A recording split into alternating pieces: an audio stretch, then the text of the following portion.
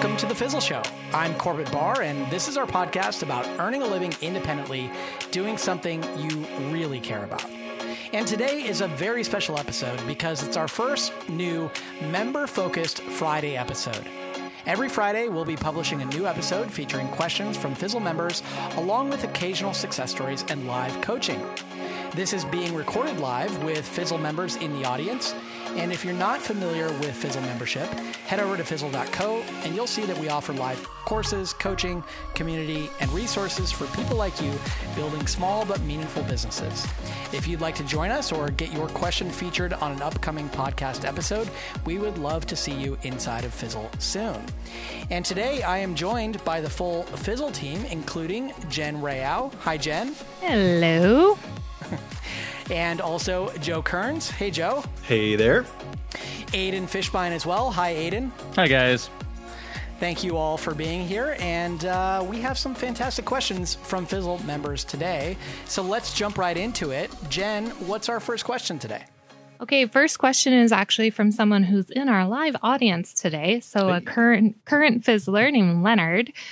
His website is italianwithleo.com, and he has a two-part question. So, would you say that my why has to be a part of my brand and social media efforts? Should I, for example, let my audience know that I wish to be more free, make a larger impact, and move back to my home country? Is it relevant to why I want to help them? And then the second question is, if you have tips on finding your why and your calling, please bring them on. I love you guys. Awesome. Oh. We love you too, Leonard. Appreciate Thanks, it. Leonard. Yeah, thanks, Jen, as well. That was Leonard, and his website again is italianwithleo.com. awesome.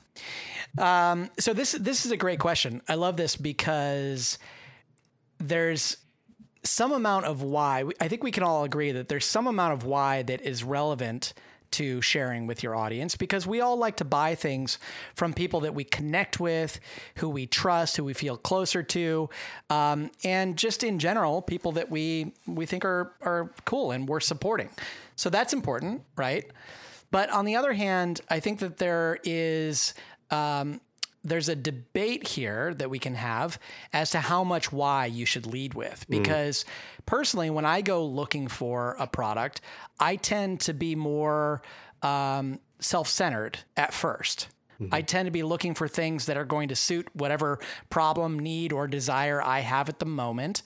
And then when I start kicking the tires on something, I think that's when, if I come across somebody's why, if it resonates with me, then I might be more connected and more likely to buy this thing. Yeah. Now, of course, there are cases where I buy products all the time that don't have a person's why or personal interests or whatever behind the scenes for me to take a look at. So it's not necessary. And also there are probably times when I come across somebody's why, their background story or whatever, and then I'm not necessarily connected to it, or maybe it turns me off a little bit. Or it's unrelated to the product. Yeah, so it's unrelated or whatever. Can you all think of times when you have been persuaded one way or another because of someone's why or their personal story or background? When I joined Fizzle and I found out that Corbett, seriously though, when I found out that, no, shameless, but so true. When I started reading more about Fizzle, aside from the value that I got from the first download that I got, for me, it was finding out that Corbett traveled part-time. Like, he traveled to Mexico 6 months of the year. And I looked at that and I was like, wow, like, our values line up. Like, he wants to travel and build a meaningful business. I'm on board with that. So honestly, I mean that with all my heart. Like, that was huge for me to learn that about you before I joined. Yeah, that's a great example. And I think that's a case where we feel like the thing that we're selling is so intertwined with the dream itself. And it's important for the people behind the business to be living that dream, right? To be walking the walk and not just talking the talk. So in Leonard's case, where he is teaching people Italian, I think it might depend on how much his potential customers are aligned with the kind of lifestyle that Leonard is trying to live himself. Yeah. 100%. And I think one of the things that I've done in that situation is it's really hard for me to tell how much of that my audience wants unless I actually have some real close communication with them. And usually I only find that out through actually, either telephonic or like in-person communication. And one of the interesting things, so I'm a big Simon Sinek junkie. So this is kind of to your second point, Leonard, which is how to find your why. But Simon Sinek has a book called Start With Why that I'm sure many of our listeners are pretty familiar with. But then there's a follow-up book that was written by some of his biggest students, I guess. Then he partnered with them. The second book is called Find Your Why. So there's really good strategies and tips and tricks. There's just a whole layout about that. And that's what you would do once you figure out kind of that first aspect, in my opinion, which is, how much of your why does your audience want to kind of engage in? And maybe you need to find out what your why is very clearly so you can have that conversation with your audience first.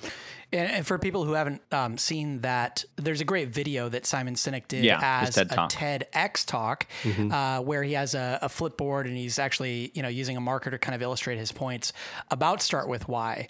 And in his case, he's talking about huge companies and how if you lead with why you're doing this thing in the first place, you can make a deeper connection with your audience. But I think that there's maybe some savvy that has to be at play there, because you still have to remember that the audience has a problem, need, or desire that you have to solve. And I think that the whole Start With Why premise assumes that you're solving that problem well to begin with. Correct. And that you have a really compelling product.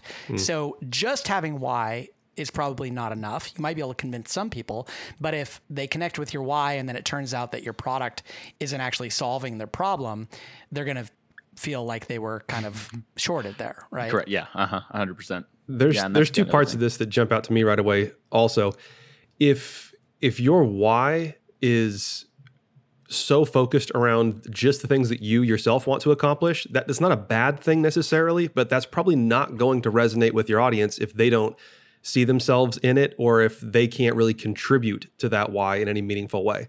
Because, for example, Leonard brings up here, should I let them know that I wish to be more free and I wish to move back to my home country? I mean, those might be something that having a successful business are going to allow you to do, and they might be part of your why, but it's probably unlikely that sharing that with your audience is going to motivate them or inspire them more to join your language learning program if it's not really relevant. So make sure they'll care more about you, but maybe not your product. Right. And like you said, we have to have the buy-in. If you're a personal brand, then maybe you're opened up a little bit more to talk about your personal goals with that, even if they don't align for the business. But one thing that I'm concerned about lately is how many people have started looking at quote unquote authenticity as kind of like a marketing trick. So when it comes to sharing your why, I would almost say, don't do it unless you can't not do it.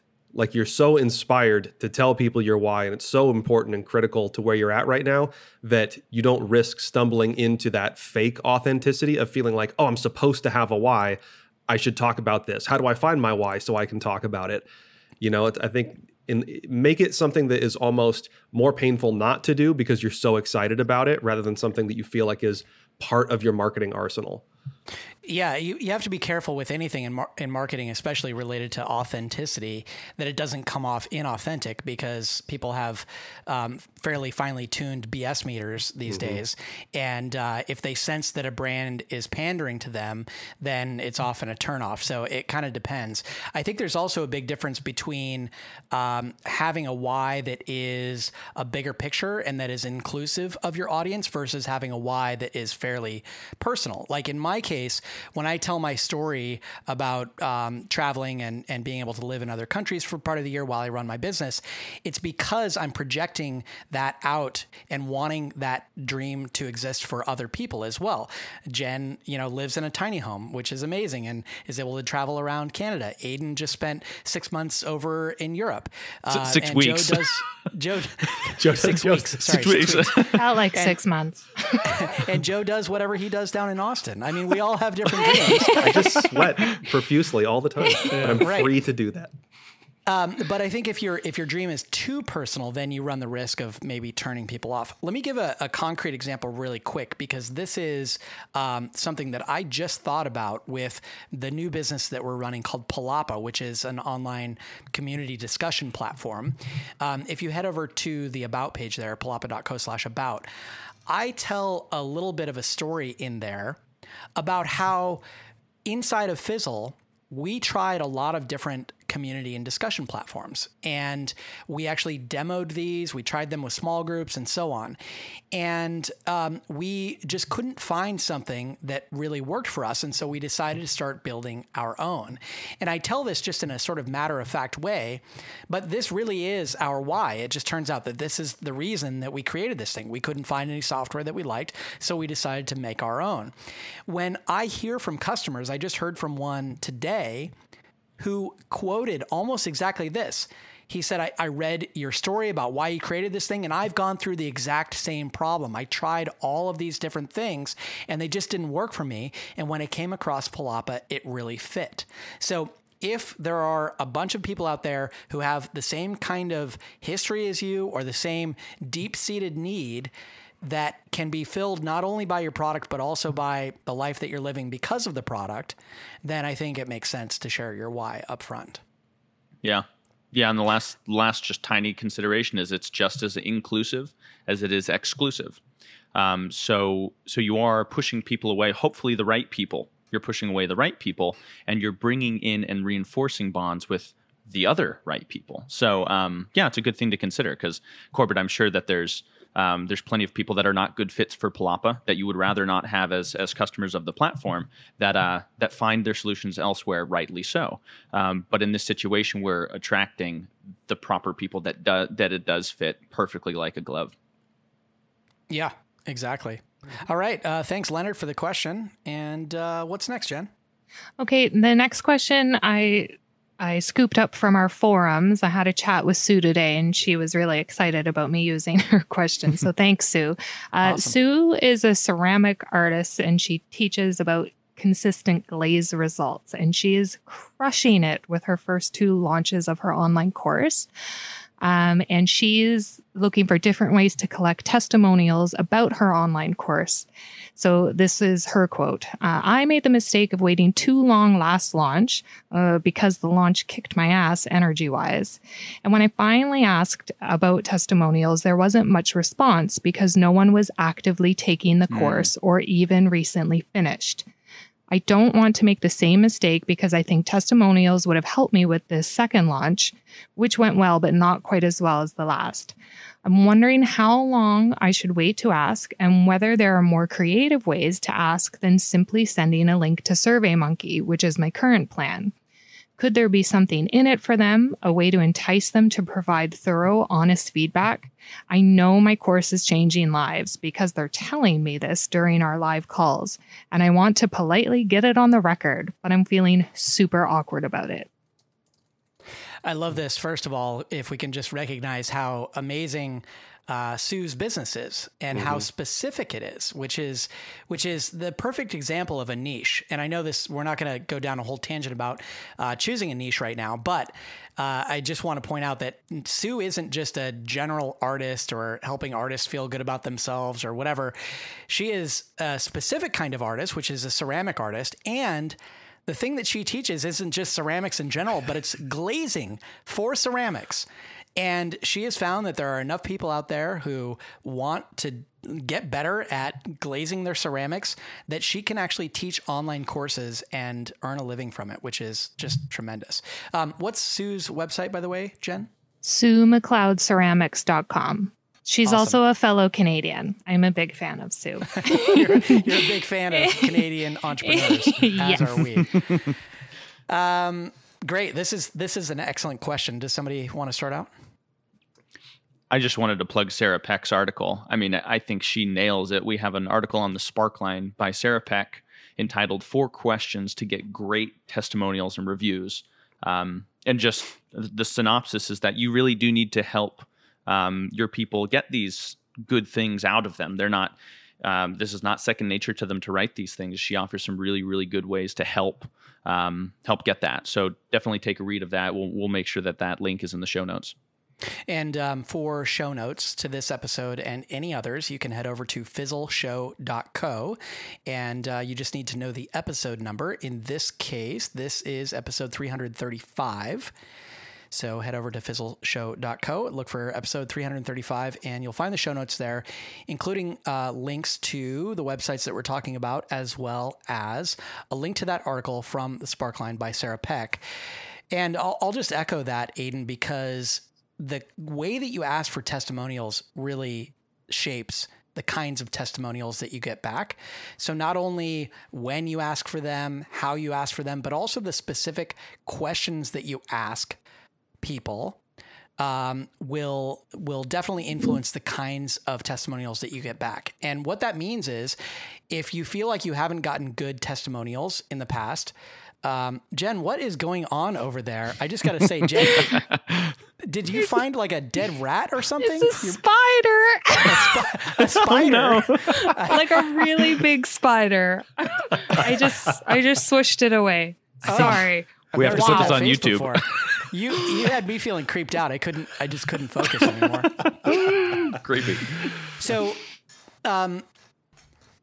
step one for testimonials is always having a great product and having a great relationship with your customers, right? The better the product, the better experience, the better connection that you made with your customers, the better testimonials you're going to get. And I will say that if you are doing all of those things, if you have a really strong relationship with your customers and your product is actually changing their situation, helping them deeply with that problem, need, or desire that they have, you will get some testimonials without asking.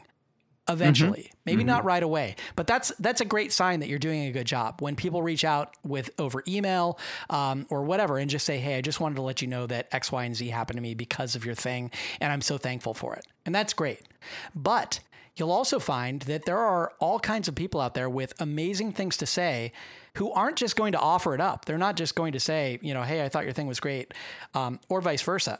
Another great way to get testimonials besides just asking for a testimonial is simply to send out a survey, which is something that we did recently.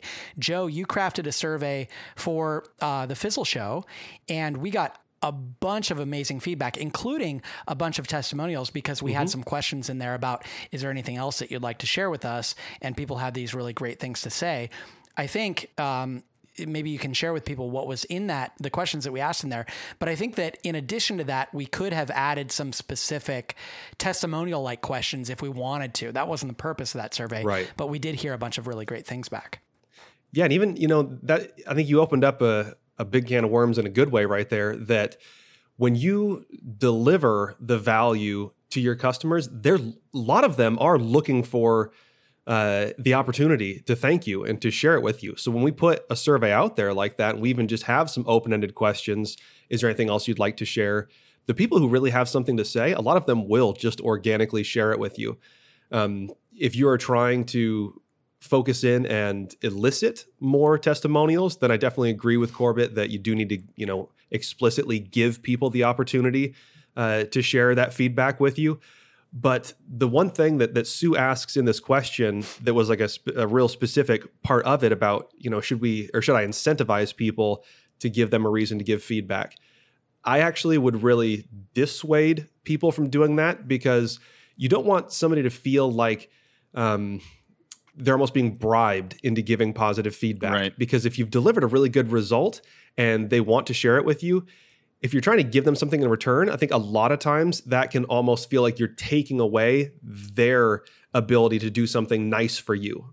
And a lot of people enjoy being able to give you a testimonial, to tell you about how you've changed their life. I mean, Sue even says people are telling her, like, I know my course is changing lives because people are telling me on the live calls. Right. Yeah. I mean, that's basically an open invitation to ask more. I mean, they're giving you an impromptu, organic testimonial that way. And if you're to reach back out even to those people just to get started, to build your confidence a little bit more, I think that just about everybody would be so excited to give you a formal testimonial and to put it out there that you'd be shocked at how that seems like a value add for them, rather than, it's not so much of an ask like, hey, can you do me a favor? It's almost like, hey, would you mind sharing more of your story? This is so awesome. We love seeing people like you that have come in, taken the course, and gotten great results. That actually can probably build a lot more connection than you'd think. So I really wouldn't think you need to incentivize those people. And just briefly on testimonials, we're just kind of talking about them like everybody knows what they are and why they matter. A testimonial is just a nice thing that someone says about the experience they had with you or your product.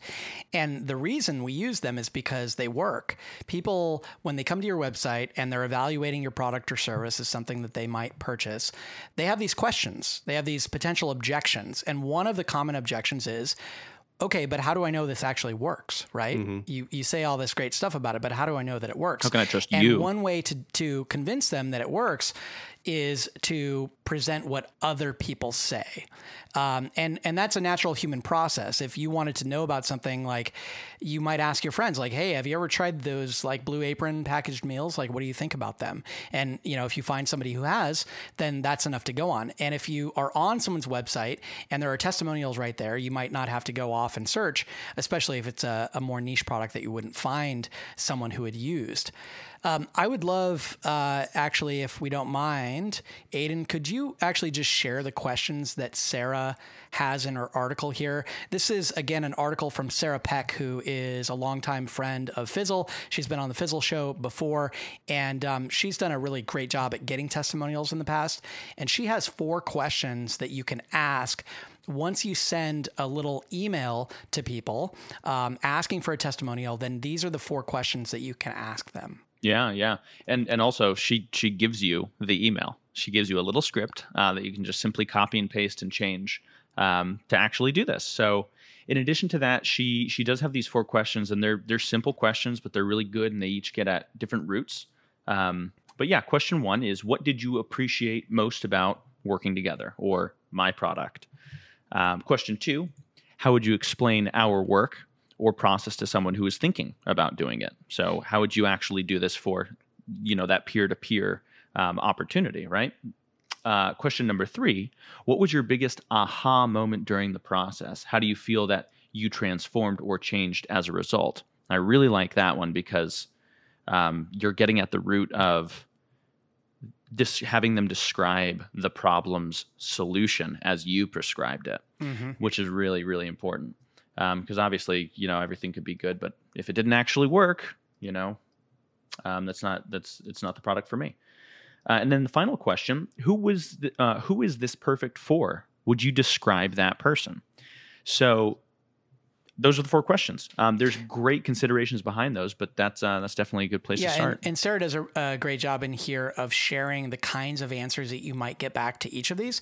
And there's a lot of thought into why these 4 questions. I mean, first of all, it makes it easier for someone to provide a testimonial, because sometimes if you reach out and you say, hey, could you give me a testimonial? People freeze, right? They're like, what is that? What does that mean?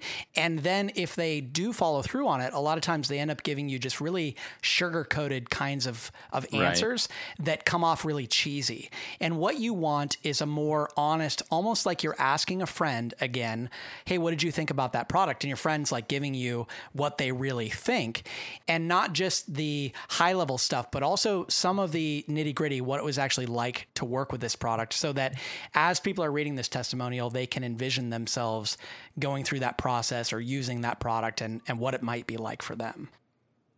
It's all Thank just you. Sorry, one just quick thing that popped into mind. Something that can be overlooked a lot is it's especially effective if in those testimonials people say what some of their concerns or objections or some of their hangups were before they started, and then how that was addressed. So if they're like, I was really worried that I wasn't going to have the time to put into this, but they had this quick start guide, and I realized right away that I was going to be able to fit it in. Any way that they can kind of address some of their own objections, then that's a great way of being able to overcome other people's objections who might share that same concern, or that they might be, very relatable to in the audience. So just another little idea. Love it. Thank you so much to Sue for the question. And thanks again to Jen and Joe and Aiden for co-hosting with me today. And thanks to you for being here. Again, you can find the show notes, including links to the businesses we talked about today, over at fizzleshow.co/335. We'll be back next week with an in-depth conversation on Tuesday, followed by another Member Focus Friday Q&A episode. Until next time, thanks for listening to The Fizzle Show.